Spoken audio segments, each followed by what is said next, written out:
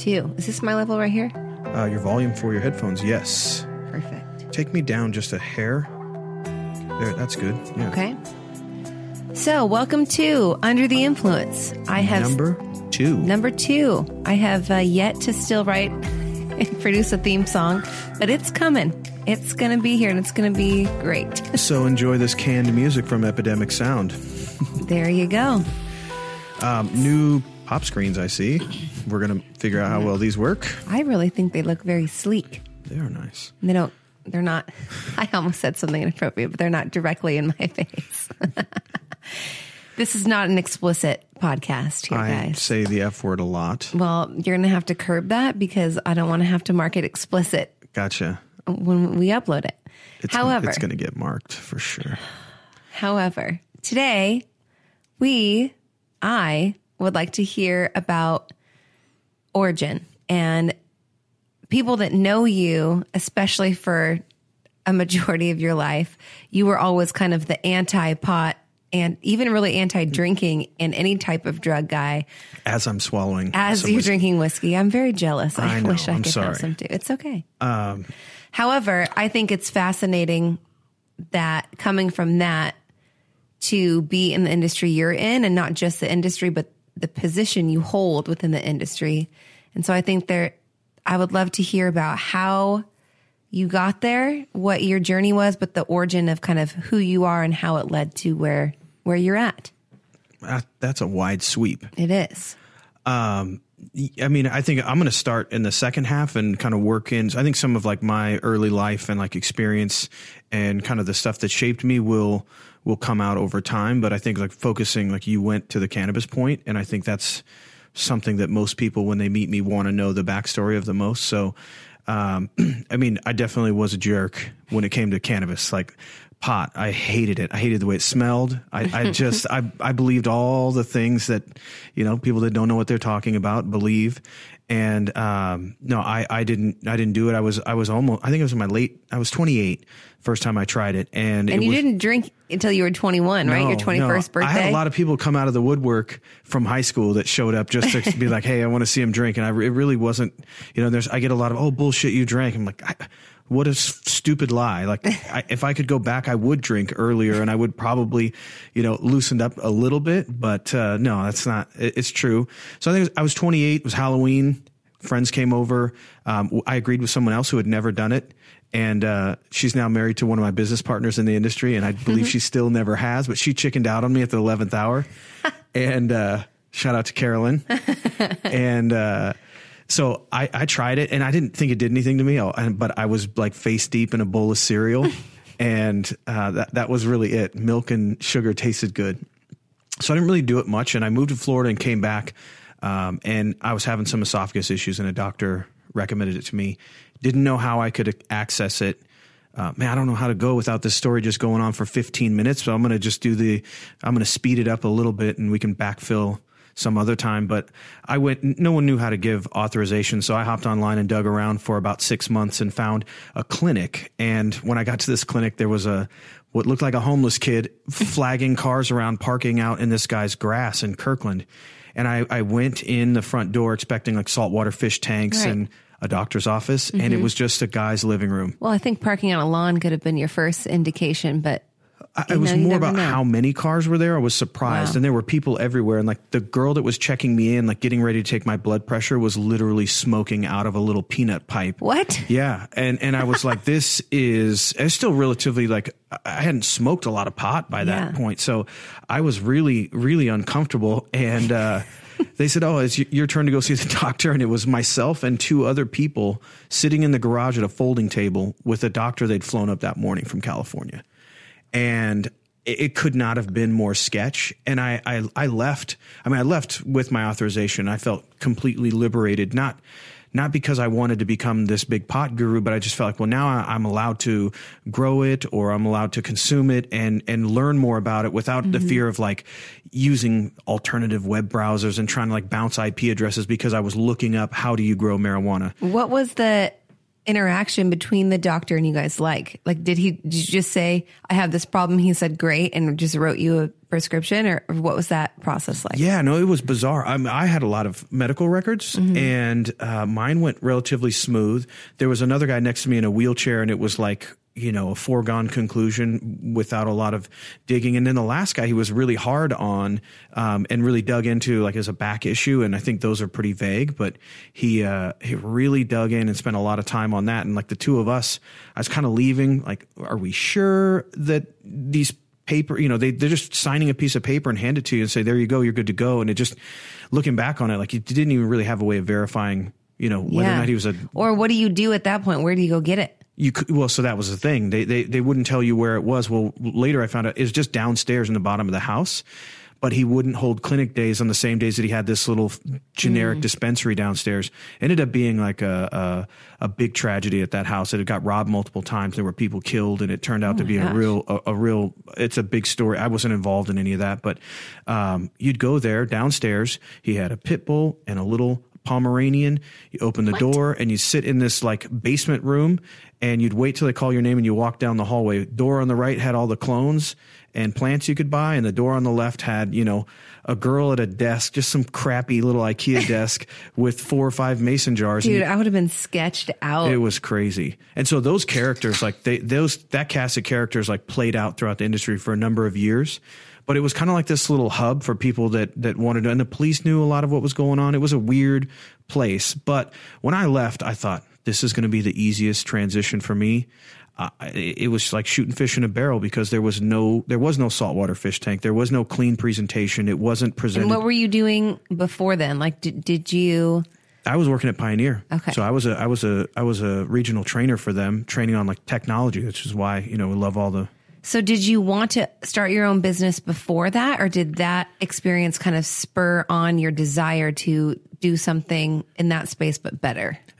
I always knew when I was working at Pioneer, I got to spend a lot of time with the small business owners and then bigger business owners like the Car Toys of the world. And I called on Best Buy and a lot of the major accounts, and I was able to pick people's brain all the time and find out what they liked about having employees, and all the way from, you know, small guys to big guys. I got a lot of experience, but I had side hustle going the whole time I was with Pioneer. I had Northwest Electronics, and I was doing home theater installs and you were an econ major in school. Yep.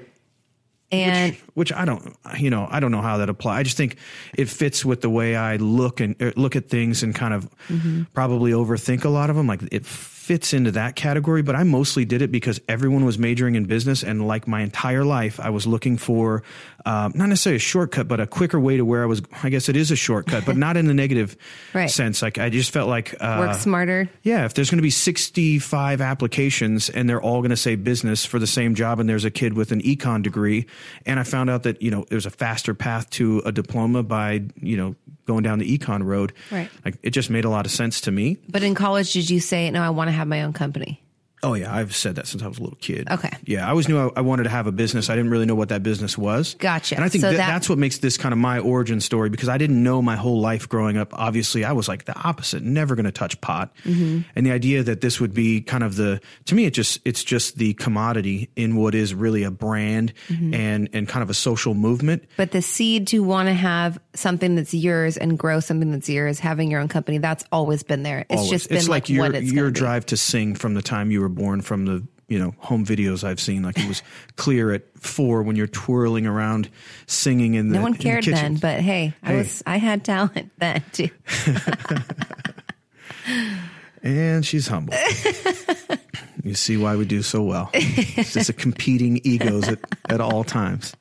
No, I'd always wanted to have business, and I wanted to make a big impact. You know, I think for me that's also something that's really important. Maybe it's a little bit vain, but I wanted like cause change and be a part of a movement.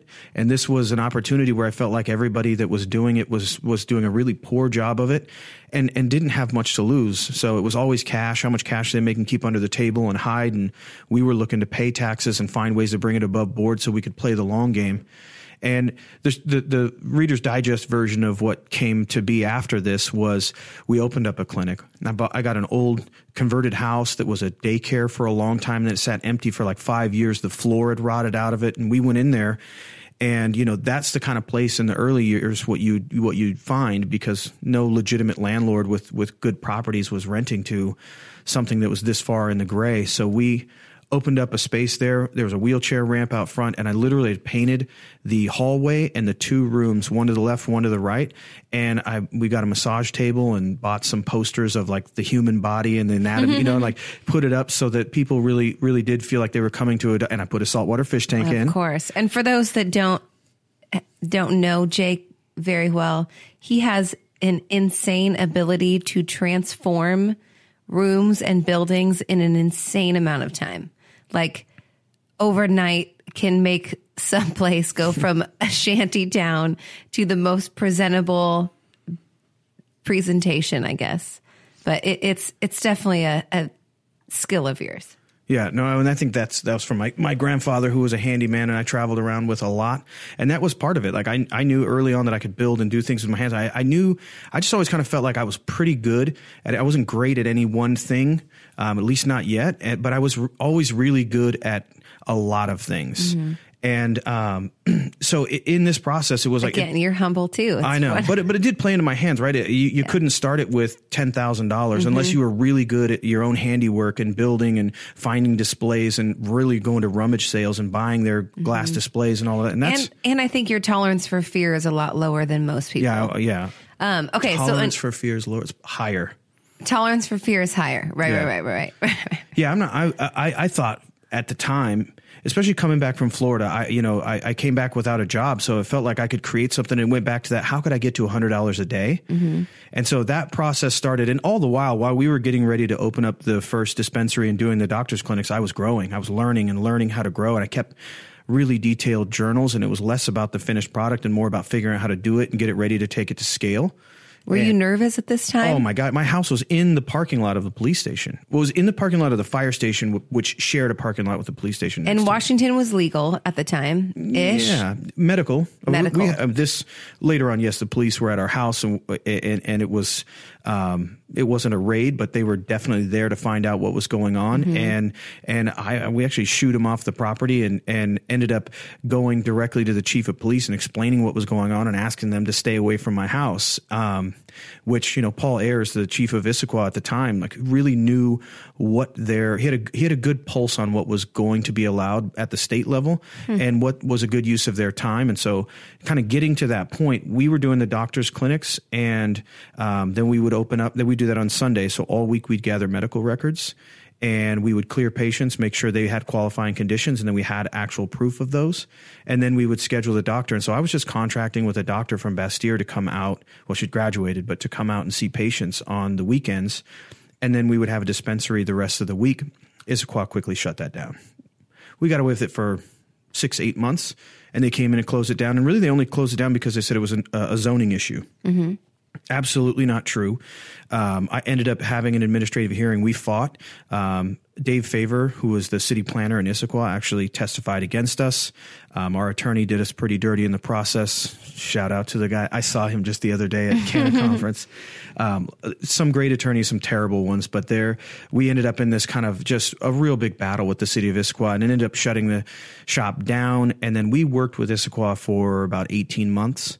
And went through Planning and Policy Commission and every layer of the city government. And we ended up initially losing. And in the end, we had one of the first ordinances in the country that actually regulated and monitored our business activity long before it was recreational legal here in Washington. So we got to set the precedent. And then we had a really great, I still consider Dave Favor and multiple members of the city council through that process became friends. And I don't think we got preferential treatment through that. I think it was, we genuinely worked hard to show them. The chief of police, he was the one that said, hey, if we don't come up with some regulation here in the city of Issaquah and let these guys operate their business here, they'll move half a mile down the street. They'll be outside of city limits, and there will be no jurisdiction over their business activity. Interesting. And so it's going to be our clientele and our community that's accessing it, but in a way that doesn't give us any protection or oversight. So I thought that was like one of the most, maybe it's because he's about to retire, I don't know, but it was one of the more progressive ways to look at the industry, and he really, really got it. He ended up fighting for us. I mean, this was not without a ton of deviations and problems through the process. But we ended up being in a position where the city came in and took a full sweep of our shops, had access to our cameras. I mean, this is so long ago.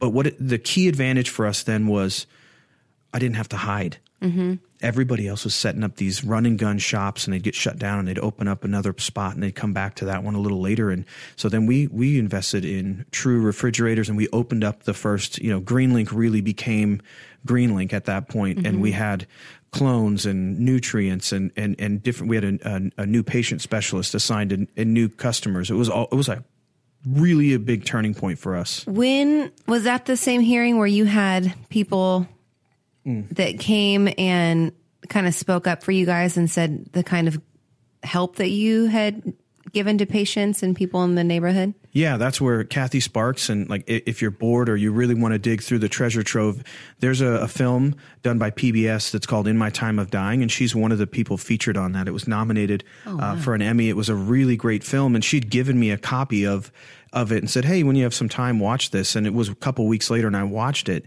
and it was about how you keep this undeniable spirit up when you're facing a terminal illness. And I was in tears because she was so far terminal at that time of shooting the movie. They didn't expect her to live even through to the end of it, as some of them didn't.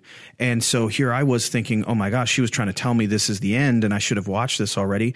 And I'll tell you, Kathy's still alive today, just kicking butt. No way. Yeah, she's awesome. And she brought other friends and folks into our lives that helped us out a lot in the process. But who was the one that you were giving her son, because you guys had a care package program where people who couldn't afford. Yeah, it's called GreenLink Cares. Yeah. Yeah. And you thought that this woman was coming in to kind of talk about how disruptive you guys were?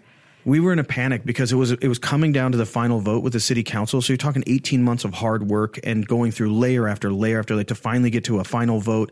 Everyone lays it out there. And I look over at our neighbor and I said, remember, it was in an old daycare. At the time, we still had that building, and she would have to we shared a driveway with her. Yeah. And it was people coming, going all the time. And I was mortified. That would be annoying.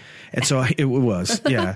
And so I was like, oh my God, if she gets up, this little old lady, cute as she is, moving as slow as she is, and she's going to tell the world that we've been a nuisance. And it's going to, I was nervous. Yeah. And she didn't speak, but she submitted a letter, and she said, had my daughter been here, I would have had her speak on your behalf. But what she wrote was that we had actually been giving her son free medication for a long time, and we did not know he lived next door. Wow. He ended up dying the following year, and we contributed to a golf fundraiser in his name in the following years. But somebody who I was kind of it was a great example of seeing somebody and me making judgments against them and what their opinion on us must be, only to find out that we could not have been held in higher regard. And that's happened so many times. I think that's why I get this visceral reaction to people who just hear pot and think we fit into some, particular box. And, family members, I stopped years ago, dancing around what we do, and just saying, yeah, I'm in the cannabis industry, and kind of let people, come to terms with that on their own. Yeah. Because there's been, like I said, we used to have boxes and boxes I was of one of those cards. people when I first got to know you. I was like, I'm not going to date this pot guy. So I think just in the times we're in and kind of growing up with the idea of what we think it is versus what it can actually do for people, especially people with illnesses and even mental illnesses and, anxiety and spasticity. I can never say that word. Spasticity disorders. Anyways, there's this whole side of it that I had no idea was even beneficial to people. Yeah.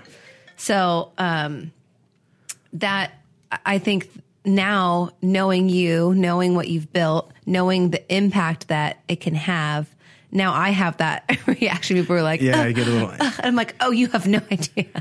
Anyway, it's not like it was even 8-9 years ago, where people would or even be shocked 8-9 months ago. Yeah, and people now it's it's a badge of honor. It's the best way to strike up a conversation is to drop that line. And now it's interesting, people at parties and stuff where before at Nolan's 1-year-old birthday party. Yeah. I got cornered. What do you do? And we were at a round table with 5 other people, all of which are over 60 years old. And I went, oh man, how did we get this circle? Right. And we sat and talked about cannabis and cultivation. I feel like the people over 60, 50 or 60 are way more receptive than a lot of the 30 and 40-year-olds. Yeah. But my question is this. Now that you had kind of found what you really want to dig in with and really want to build and something that you feel like has value and that you're passionate about, how does your origin of what you want to do with the business kind of play into where you're at now, company-wise?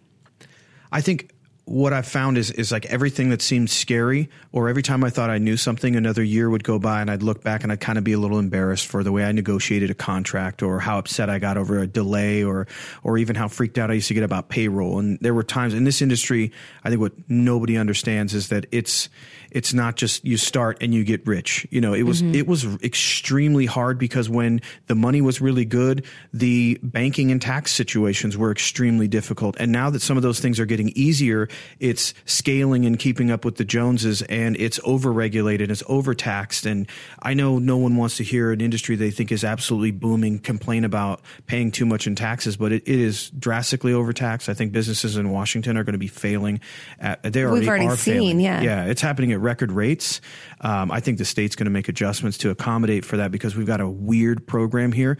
But that difficulty of the industry in Washington specifically plays into our advantage. It's kind of, if you can make it here, you can make it anywhere, because there's nobody at these conferences. When we go down to Vegas and we're talking to 70 or 80 professionals across all levels of the industry, nobody says, hey, I'd love to get into Washington. You know, let's sit down. I'd like to talk about what it takes to get into there. Like, no, we are not messing with that. That's an impossible market to crack. And for me, it's like the ultimate chess game. Yeah, because if you can crack this market, then you know how to implement it elsewhere, and that's going to be the easy part. It's why the publicly traded company exists. That's why GreenLink International can be a publicly traded company, is because all of these regulations required us to find a way to navigate in a way that didn't violate the rules and regs.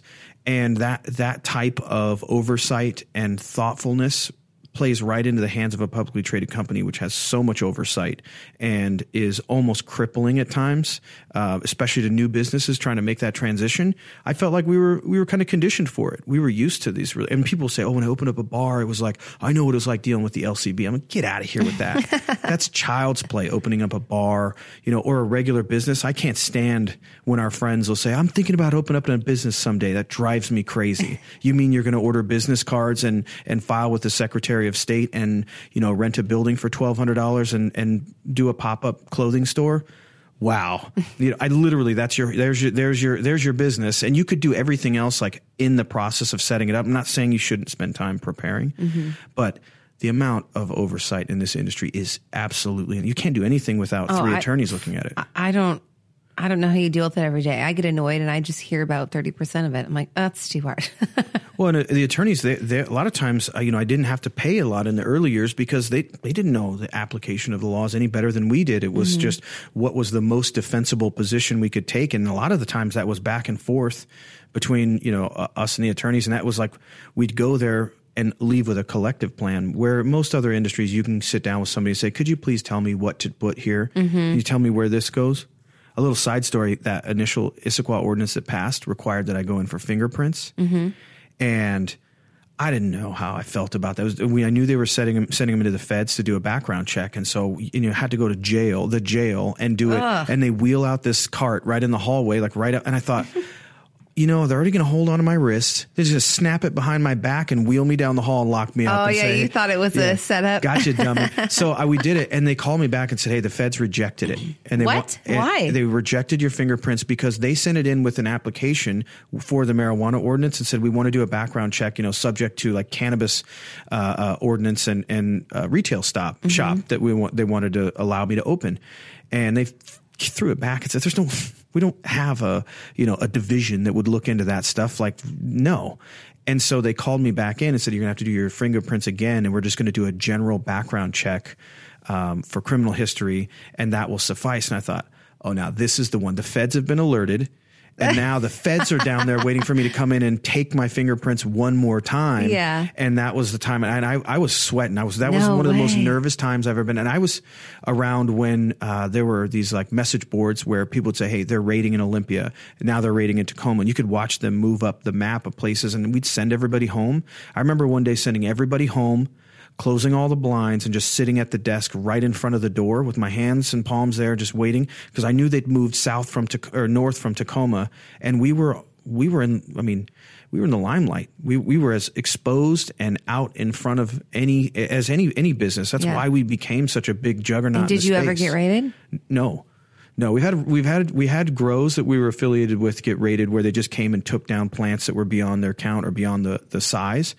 And the allowances, but never in the shop. So for the average person, because it's federally illegal, and even now because it's legal in the state, how did you even how did they even handle that?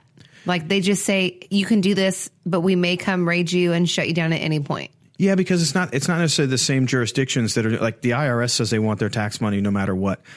Early on, all of these were run as social services nonprofits. That's why we had Greenlink Cares. That's why we did all those things, because we would set our budget, and that's what we did. So that we could grow the business, but it wasn't about turning a big profit. It was about growing the business and being able to serve more people. And over the course of time, the Department of Revenue came in and said, no, we're taking 10%. This is a sale. A sale's a sale. Ring it up, and we want 10%. So it's like, well, you won't recognize us, and the IRS won't recognize us and let us write off tax deductions. But as a nonprofit, you require us to do a for-profit sale and pay your 10%. So we were going down, on big months, I would be going down with $30,000 in cash. I got kicked out one day. They told me I was money laundering, and he yelled at me up and down. I got the Seattle Times involved. And at that time, I was really high profile. We'd done all those stuff on Wall Street Journal and World News Tonight, all of those things. We did a ton of media at that time. So I called everyone up and said, hey, I just got chased out of the Department of Revenue, of which I'm one of the only people in the space actually paying my full dues, and I'm being treated like a criminal.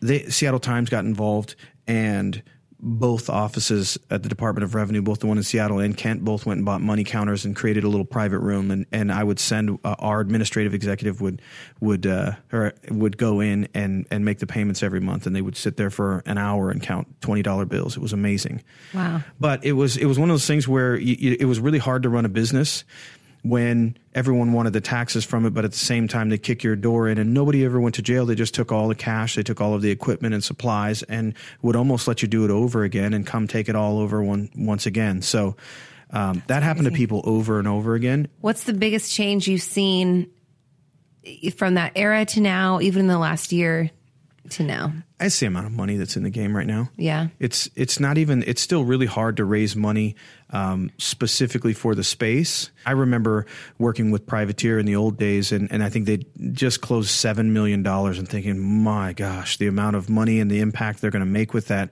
And now I wouldn't, we're talking about the project that we're working on now.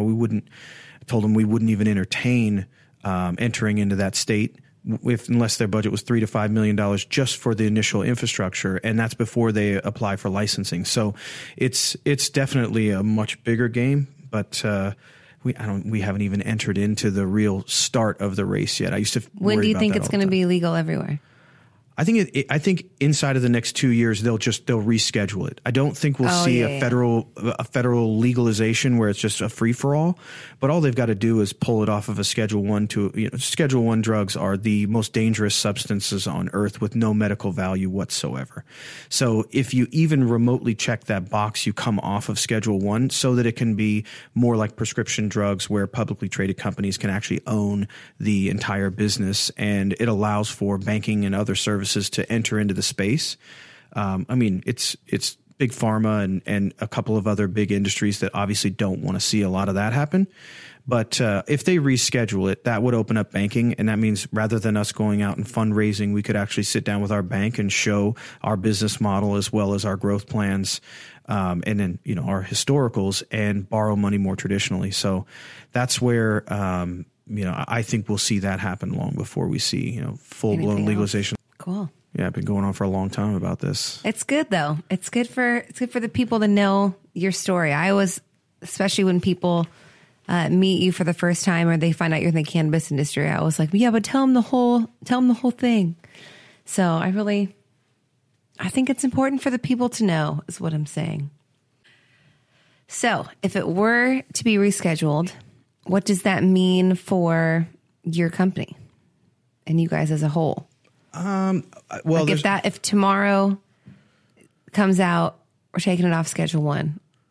Where do you go? I mean, the first thing we'd see is banks would be, I mean, the doors would open at banks, which is going to bring all of the VCs and all of the commercial brokerages. And what is a VC? Venture capitalists. Cool. So you'd get all these folks with capital looking to invest in the space because everyone would see that that's kind of like the gold rush is on in the U.S. And we've seen what's happened to Canadian companies and small companies that have a lot of brands and a pretty big footprint on a couple of regional levels that could then consolidate a lot of those efforts. And we would bring in large amounts of capital and infuse it into the business. And we would be it would be a race for market share. And it would be a dead sprint and there would be tons of money thrown at it. It's going to be an exciting time for sure.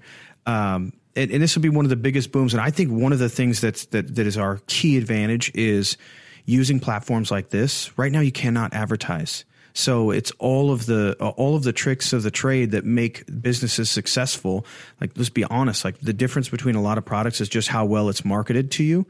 And to be in a time where marketing and influence and the whole purpose of this podcast is to be in a position where we can talk about the companies and the things we're doing and help establish the brands, all while setting the foundation in place. And when you get some of these advertising restrictions to go away, when YouTube and Facebook stop being so hostile towards this industry, we're going to see a boom at such a unique time in history there's going to be millennials and those even younger than millennials that are going to become extremely wealthy because of their investment. So, I mean, there's kids out there with Robinhood accounts that are buying up little pot stocks and I mean, we get emails, hey, where can I find your stock? Is it available? And, we're a penny stock, so we're on the OTC. We're just the small guys right now, but that's very intentional on our part. And can anyone can go on and buy your stock right now? How do people get involved if they want? People can buy GreenLink stock right now. WSHE is the ticker symbol. Because it's traded on the OTC Pinks, there are some brokerages that you have a difficult time putting through the transaction because it's generally like a high risk category, which is why a lot of cannabis companies are there. There's a lot of fakes and a lot of bullshitters, to be honest with you, on the OTC because there's lower thresholds for what you have to report. But then it's those same reduced thresholds that allow a cannabis company to exist on that platform. Otherwise, there really wouldn't be much of a spot for you. Yeah. In the stock market. So yes, people can buy the stock. We're in the early stages of putting together our core infrastructure. So I think obviously we're a great buy, but I'm completely biased. Well, naturally. But, I've hung 10 years of hard work, all of the brands, intellectual property, the assets and real estate, everything that's come along with this decade journey I've been on has essentially been put into that pool. Right. And so, you and I sitting at this table are absolutely all the way in. Yeah. And I love it. It's an opportunity that's bigger than I think we've seen in the last 100 years. And we are sitting at the front of it. It's exciting. Yeah. Let me ask you the question that people ask me all the time. Where can they ask, where's Jake's store? I explain to them, he does not have a store, but sort of, but you guys you're the producer processor. So we have a producer. So what does that mean? Where can people get your products and what brands should they be looking out for? So everything that's in the Sweet Nirvana family that's distributed here in the Pacific Northwest is all done under a few brands. One of them is Rocket Cones. Those are pre-rolls. So basically a joint. You've got Jam Rocks, which are like a hard candy, kind of similar to a Jolly Rancher. And then Groovy Chews, which are my favorite, which is just like it's not a gummy candy. It's a chewy candy. And also it's sour. My father's favorite. Yeah. We found out the other day. Yeah. And those come in an indica and a sativa, so you can kind of control your own experience. And that's a little uncommon in edibles, that you get to kind of pick and choose whether you want one that's a little more up or a little more laid back. So everything in Washington falls under those brands. We also own the Suncliff brand, so all of their vaporizers and a bunch of new products that we'll touch on very soon that are being released under that category. And I think actually I can say it because the market's not open, and I'll make the announcement before the market is open. But Suncliff has an entire line of CBD edibles and topicals that we are launching. Which I cannot speak enough about how much CBD has helped me, like with vocal recovery when I was singing a ton, and then with my TMJ, and migraines actually are kind of, those are all my medical issues. Yeah, laying it out. Just realizing how effective CBD is and has no side effects. Like I don't want to be taking Tylenol and Advil all the time, and CBD has no side effects for you. Yes, for me. I'm not trying to like walk it back. I just think it's kind of a slippery slope when things are presented as an all in. And like I did the keynote speech years ago to a crowd there was nobody there under 70 years old. And I told my assistant, I was like, when it's over, like start packing up the things towards the end, because it could just be real ugly there. You know, I don't know, we're in a wealthy community and a bunch of old white people. And I just thought this could be bad, really bad. And it wasn't. It was they lined up afterwards. They actually kicked us out of the venue. We had to move out into the hallway because the next event was starting. But I guess my point is, like, those people were there to talk about their ailments and whether or not this would help and fix them. And I'm not a doctor, and I'm not one to overstate its value. I've seen miraculous stuff, but I definitely always kind of caution people. Yeah, about it. Well, I, for one, really enjoy CBD just because it's something I can take that doesn't have any negative side effects that I have seen. Yeah, no, I think like I've experienced CBD, especially if they give it to children. CBD is incredible. I mean, for spasticity disorders, it's almost undeniable. It's fascinating what it does. It's an amazing product. I think we're just starting to figure out the power of what it can be. And I'm saying that for me, having sold it for the last 10 years and we have a strong understanding of how the other terpenes, which are the other essential oils in the plant, how they affect the body. And the application of those we're just getting started with that. So I think, and once we're able to actually do medical studies about it too. Yeah, no, it's going to be fun to see where all of this can go and how many people it can help. But yeah, so those products are around. So there's about 60 locations in Washington that sell those products. Of course, we're working on contracts in multiple other states to bring the products there. Historically, we have about 70 SKUs. So we've made every beverage you can think of. Well, you know that. She loved the juices back in the day. What was Cannabliss. Oh, it was so good. Yeah, that was that. We couldn't make that as fast as we could sell it. Oh my gosh, it was like every time I felt a migraine coming on, I'd just have a couple sips, and it would just boop, boop, boop, curve it off, and I would just feel a little bit lighter. The retail industry now is the opposite, in that you're often sitting on supply and you're looking for the right buyer, or you're not diluting your price by reducing the price to sell more.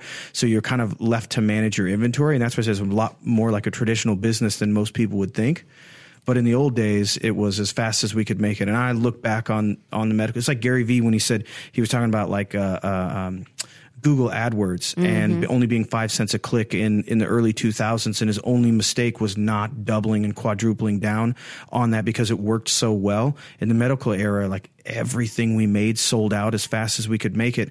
But I remember feeling like, well, it's too early. We wouldn't want to borrow $100,000 or $500,000 and invest it and then have it not work. And we had some of those mishaps where, I opened up the Seattle store and spent a fortune because I thought it was going to be a monster. And we sold more in Issaquah in the first hour of the day than the whole week in Seattle. And we'd put a lot of money in that. So I kind of became a little bit cautious and just thought, grow it organically, stay small, move through the system. But that's not what you're doing now. I know, but that's part of the process. I think there's a lot of guys in my position today where I was, 7 or 8 years ago, thinking, if my uncle Joe just loans me, $50,000, I can get a license and get started. And it's not that those success stories are gone, right? But my goodness. Well, I'm glad that our listeners got to get a little backstory, because I know that's what you get asked, what I get asked a lot. So I think it's important for people to know kind of where you came from, your story, and how you've got, I just am having a hard time with words tonight, gotten to where you are. What's your biggest ambition for your company in the next year or two? Where do you see it going? We'll wrap up with that. I think over the course of the next couple of years, I'd like to, well, in 2 years, there's going to be a sweeping change. I don't think anyone even the most experienced in the industry, and I consider myself one of those, I don't think they can predict what the next 2 years looks like. I think there will be billions and billions of dollars thrown at the U.S. market. I think we will see a handful of companies that exceed $10, $20 billion market capitalization numbers on the market. We could certainly be one of those. I mean, I don't know that that's realistic to predict today, but I think that it's that wide open that it's hard to even see what the landscape might look like. But our goals are to be in, every regulated state in the United States. And if they reclassify, and ideally we'd be in all 50 states, and we have activities in Canada already underway. So we'll really ramp those up and explore the partnerships. And of course, the company is intended to be, to hold brands and intellectual property that crosses borders all over the world. So, well, I'm excited that I get a front row seat. Just humbly, planning on trying to have brands and representation all over the globe on almost every layer of the industry, and 6,000 employees, 7,000 employees, and maybe a couple 100,000 affiliates. Well, knowing you and seeing how hard you work constantly, I don't think that's out of reach for you. Well, and I'll be at home with our children. Writing songs. No, I'm just kidding. I was. They couldn't see me, but I was nodding my head so hard. No, right couldn't there. Even get through it. I couldn't even get through it. Bullshit. Well, Jacob, our kids will George, be in tow. Our kids will be in tow, but you're just full of shit. Well, thank you for sharing your origin story. We got some guests. We keep peppering in our guests, but they'll be here. For those who don't know, last week we got snow like we have not seen in the last 70 years in Washington. So it's the worst. It's part of the reason you just got Susan and I again. There are very few guests that left the house, and then once they were able to, getting them here to sit with us for an hour or two is a tough sell. Well, we had kind of a busy week too. Yeah, I'm covering for some folks, and I had a show. We had things. It was Valentine's. Doing a show 6 months pregnant. That was interesting. It felt really attractive. Let's just put it that way. It was awesome. Anyways, thank you so much for listening. You can find Under the Influence on Apple Podcasts. It's actually called Under the Influence with the Georges. Don't you think if they're listening to it, they've already found it? Yes. So what I implore you to do is if you go look at anything other than the one thing that you have found. True. You can find okay, we're sorry. Why don't you do you close it up? No, if you guys are looking for more content and information, SusanGmusic.com. She's got everything from the podcast, the blogs, the vlogs, the show content, the music, and all everything. Of it's there. Everything that's produced on that is by you. So I think that's important to say too. I don't know why that's important to say, but I'm with you. Just because, it's joint projects. The whole point of this podcast was to... Here's the part where our egos won't let the other one finish. Go ahead. No, that's fine. You did this to me in the last episode. You shooed me down. I'm trying to wrap it up. Well, I'm having fun. I know. You can just be very long-winded in the best way. Shit. So all the content's there. It is a lot of our stuff. So if you see Susan on camera, I'm usually behind it. That's where I prefer to be. This podcast was designed to be a catch-all for a lot of the projects and things we're doing, where we can talk about all of it and tie it together. So that's what this is. SusanGmusic.com is where you find a lot of that stuff. And I'm at Legal Out West on Instagram. My Facebook, you guys know what that is. It's just me. And Susan is Susan G Music on everything. Mm-hmm. So we'll talk to you guys. We're planning on having another one out next week. All right. Take care, guys. Bye. All right. Bye.